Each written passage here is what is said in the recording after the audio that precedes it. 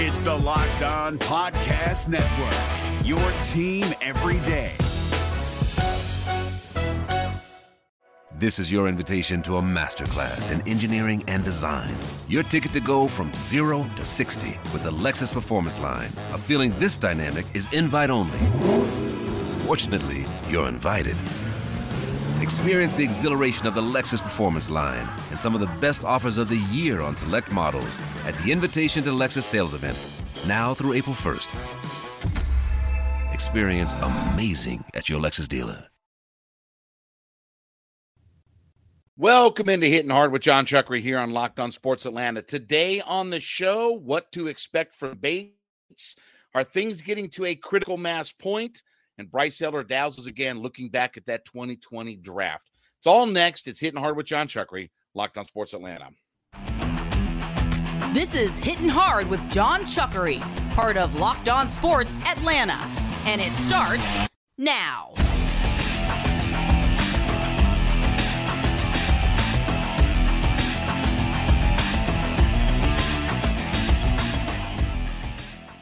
Hittin Hard is part of the Locked On Podcast Network, your team every day. We ask you to subscribe or follow for free on YouTube, wherever you listen to your podcast. Get the latest episodes of Hittin Hard as soon as they become available.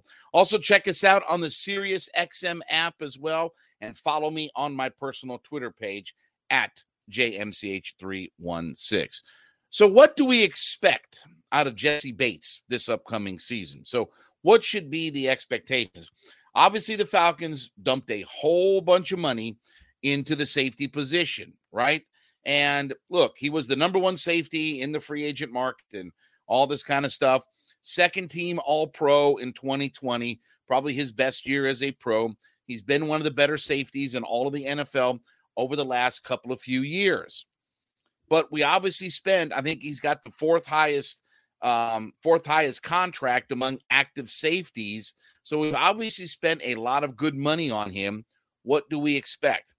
Now, I don't think that his value is going to be measured in purely stats. He had no quarterback hits, he had no sacks or anything like that last year, right? So we're not gonna factor all that in. He did have his career high in interceptions this past season with 4. So I expect him to make some plays. But here's the thing, and this is where I always get sideways with some things, and I always get sideways with some people. This is not about Bates, that he's not a good player or anything like this. It's what can he do to impact the game? You know, he's a guy that stands 10 yards away from where the ball is snapped, right? And we talk about being a line of scrimmage team, and Terry Fontenot, we're line of scrimmage guy. Okay, we spend a lot of money on a guy who stands 10 yards away from all of that. Now, let me also say, I do think Jerry Gray is going to have a big influence on how this secondary plays overall. Obviously, Jerry Gray, a really good defensive coach, former defensive coordinator. He's going to work with Ryan Nielsen. He'll be a real asset to him. Obviously, in 2010, he was with the Seattle Seahawks organization when they drafted Cam Chancellor and Earl Thomas, and he worked with all of those guys, right? How'd those guys work out? How'd that whole Legion of Boom thing work out? Remember when Dan Quinn, when they were building the Legion of Boom, Jerry Gray was right there in the front lines while Dan Quinn was down in Gainesville, Florida. Sorry, that's a shot at Dan Quinn. But anyway, but look, if Jesse Bates is going to, I guess, for lack of a better term, justify the contract, then I need a first or second team All-Pro kind of year out of him. I need a year where he's, again, what he was in 2020 when he was a second team All-Pro. And again, I don't know that his impact is going to be felt by pure stats because, again, it's hard for a safety to accumulate stats.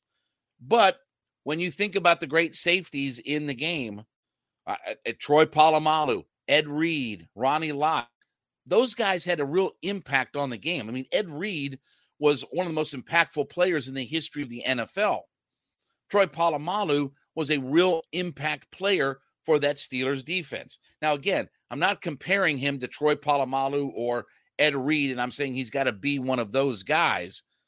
But when you talk about the safety position, there aren't as many of those guys. I mean, listen, Cam Chancellor, Earl Thomas, those were impactful players. Cam Chancellor was a real impactful player.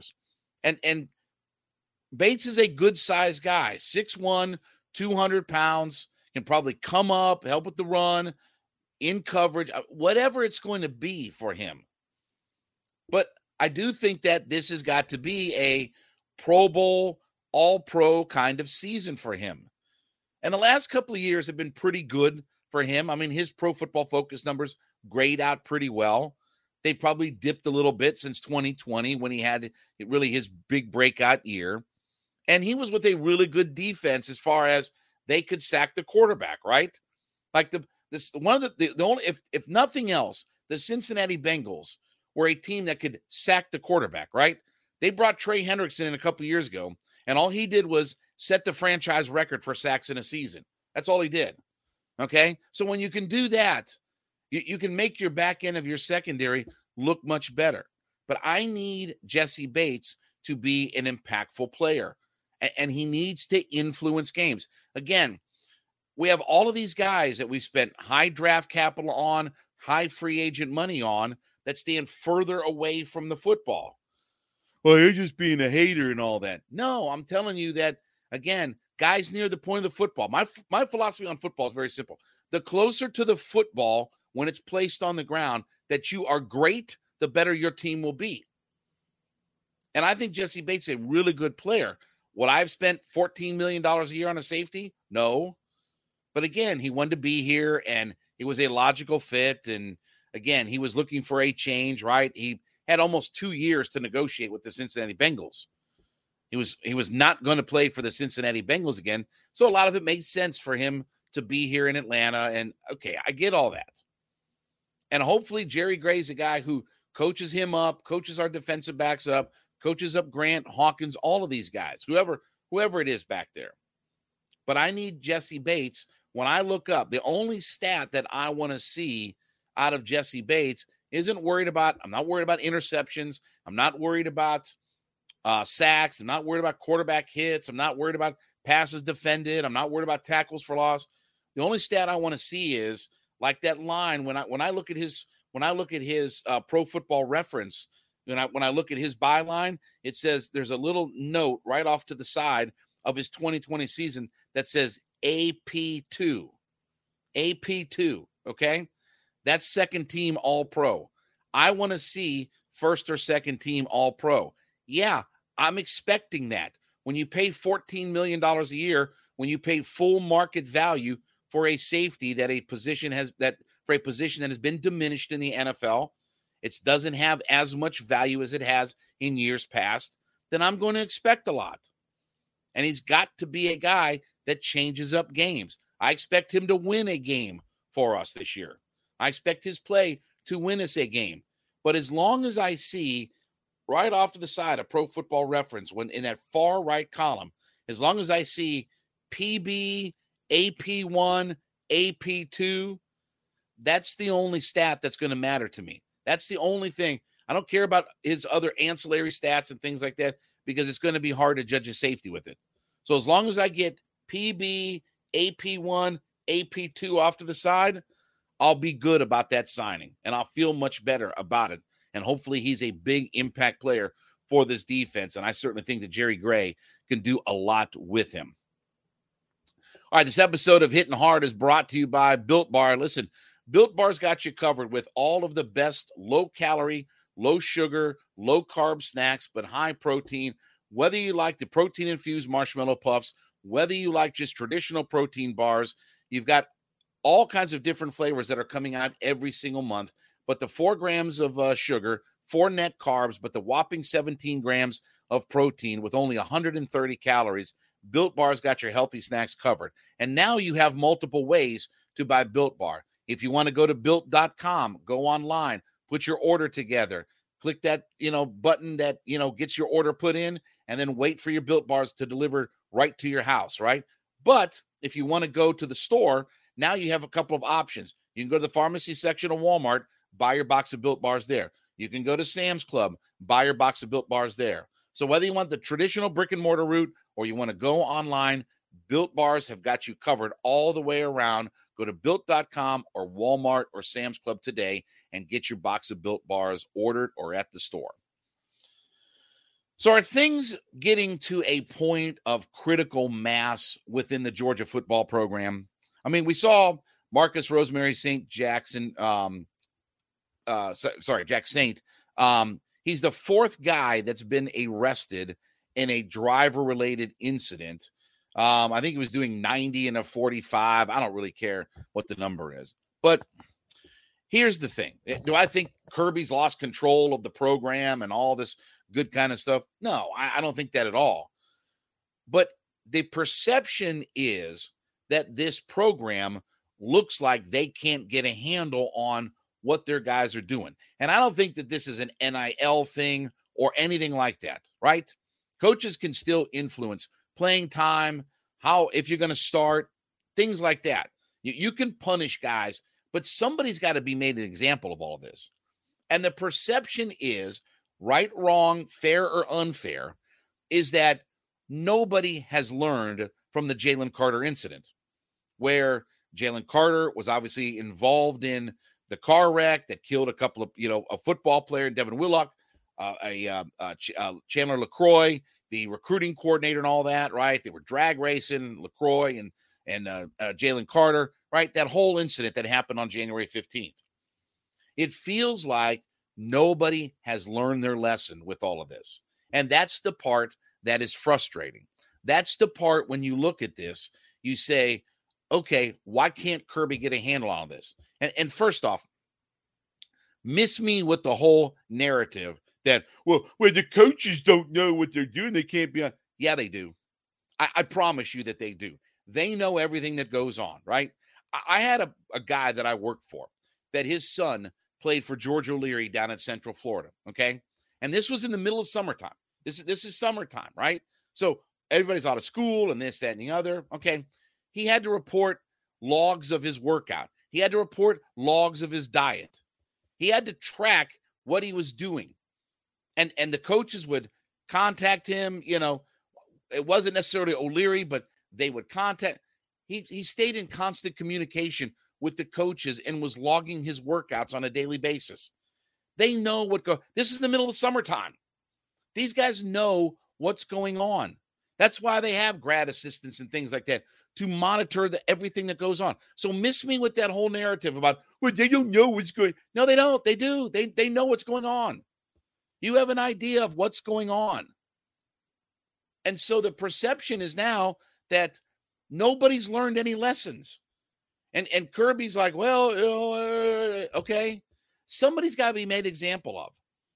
And maybe it has to be a star player, but somebody's either got to get kicked off the team, somebody's got to be suspended, somebody's got to be sat down, somebody's got to have their playing time influenced, but something has to change. Well, it's just kids speeding and all that kind of stuff. Okay, it was kids speeding on January 15th. That resulted in the loss of life. And when you have an incident like that happens, wouldn't you naturally think, wouldn't your gut instinct tell you that, oh, okay, that's an eye-opener. That should be a lesson. That's like, whoa, okay, we lost a teammate, we lost a recruiting coordinator, whatever. Whoa, Jalen got in trouble, right? And now he's being sued by Devin Willock's father for millions upon millions of dollars. The athletic department is getting sued, and Jalen Carter is getting sued. Wouldn't you think that the athletic department would say, hey, man, look, nothing may come of this, but we don't need to have lawsuits for tens of millions of dollars that are filed against us. Let's get a handle on all of this. Wouldn't all of that stuff be naturally just in your mind, in your own personal mind? All of that be happening? Of course.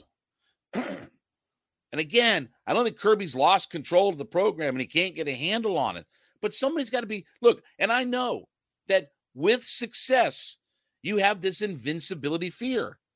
They're the best team in college football. They're the best program in college football. They have the best coach in college football. They are number one. They're the number one recruiting, right? They just landed the number one player in the country. Somebody's got to be made an example of. And at some point, the perception from across the country is that nobody learned their lesson from the Jalen Carter situation. Things are not better now. Things have not calmed down. Here's a guy driving whatever, 90 and a 45.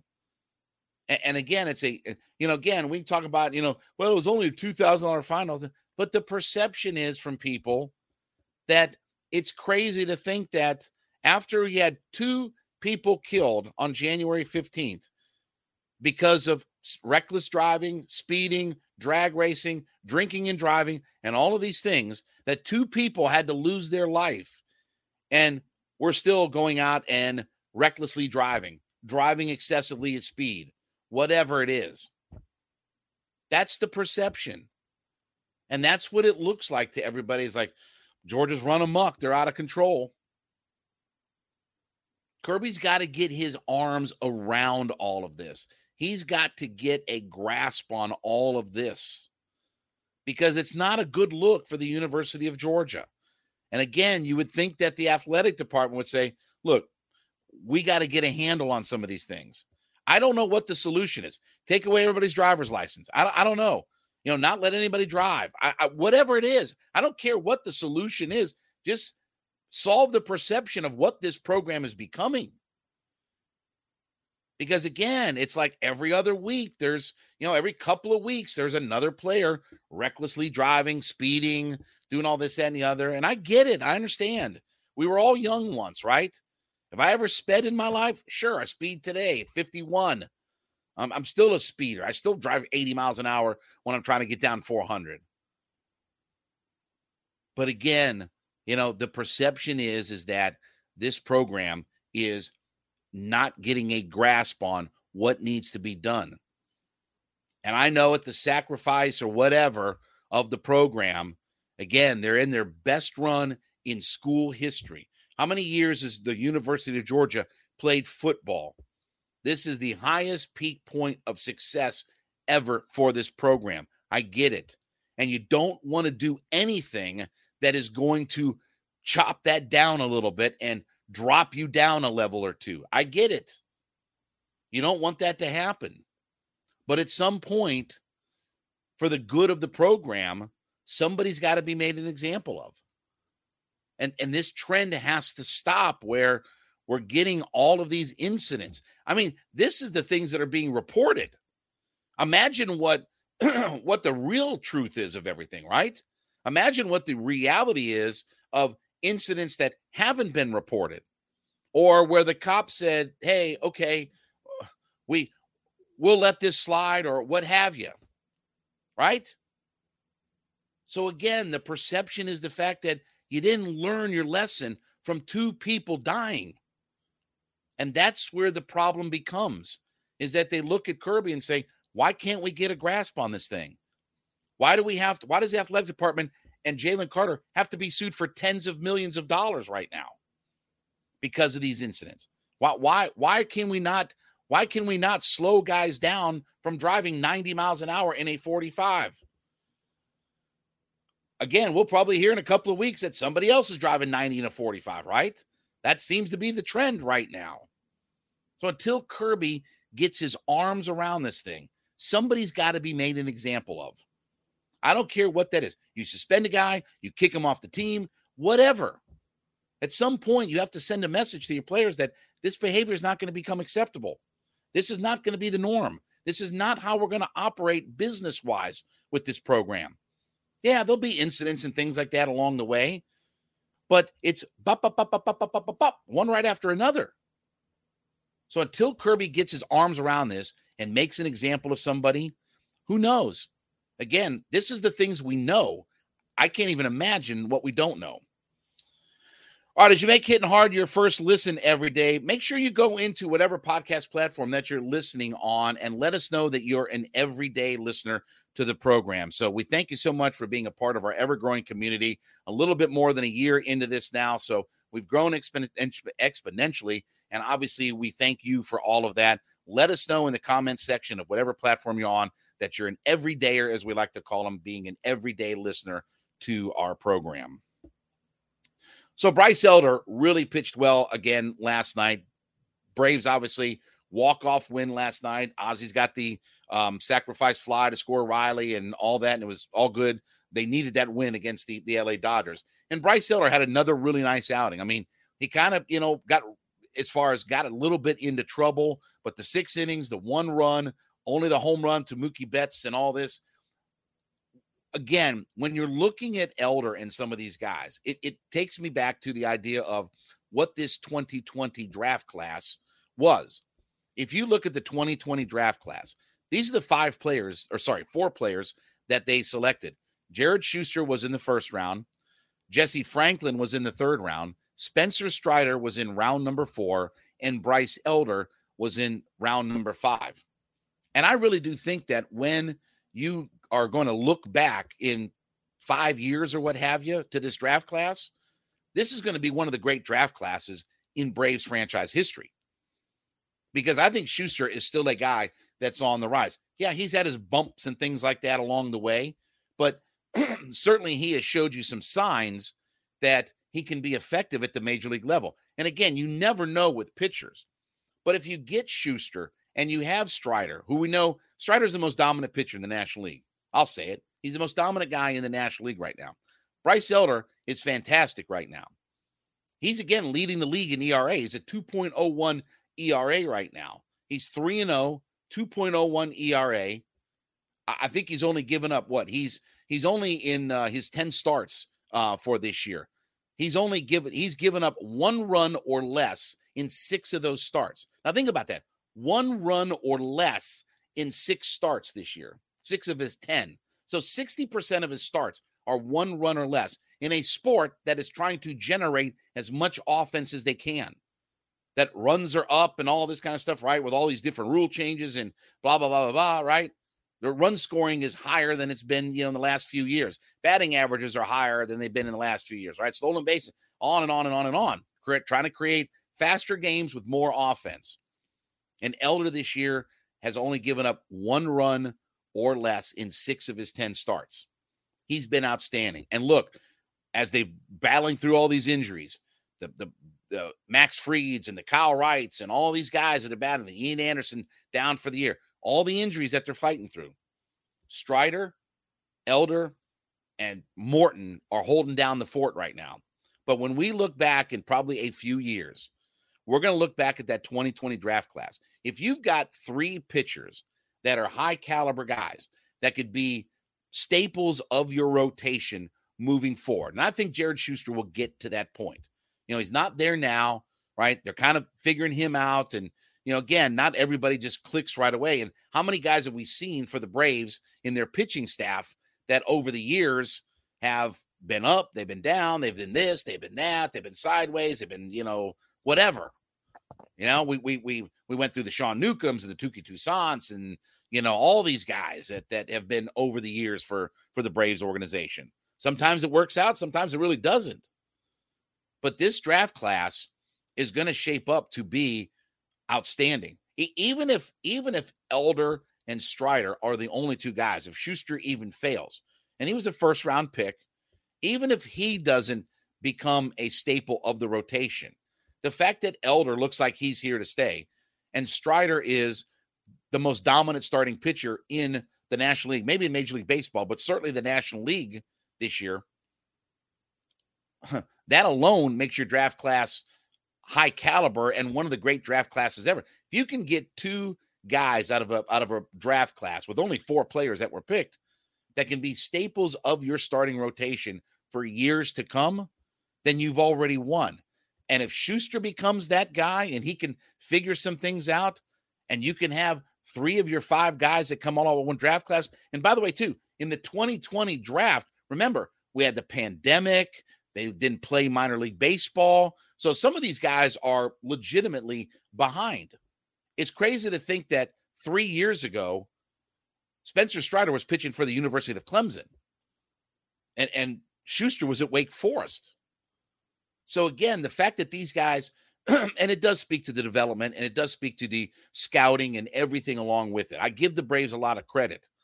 But this could shape up to be one of the great draft classes of all time for the Atlanta Braves. I don't know all the history of remembering all of the different draft classes and things like that. And I'm sure that there were draft classes in the 90s where they got the Ron Gantz and people like that. And, obviously Steve Avery and guys like that. I don't remember all those draft classes. But here in more modern times, 2020 could shape up to be one of the better draft classes of all time for the Atlanta Braves. Even Strider and Elder alone are making this a really good draft class. And if Schuster gets in that mix, this will be one of the all-timers for the Atlanta Braves. The fact that you can find 3 guys in your rotation to be staples for the long term. All right, well, thank you so much for making Hittin' Hard with John Chuckery your first listen. Be sure to go in and leave us a comment in whatever platform that you're listening on that you're an everyday listener to the program. So we like to call them our everydayers, right? So be a listener to the show every single day. Leave us a comment. Let us know that you're listening in 5 days a week. We thank you so much for being a part of our audience. You can certainly catch, subscribe or follow for free on YouTube or wherever you listen to your podcast. You can get the latest episodes of Hittin' Hard as soon as they become available. Check us out on the Sirius XM app as well, and then give me a follow on my personal Twitter page at JMCH316. We'll be back with you tomorrow. This has been Hittin' Hard with John Chuckery, Locked on Sports Atlanta.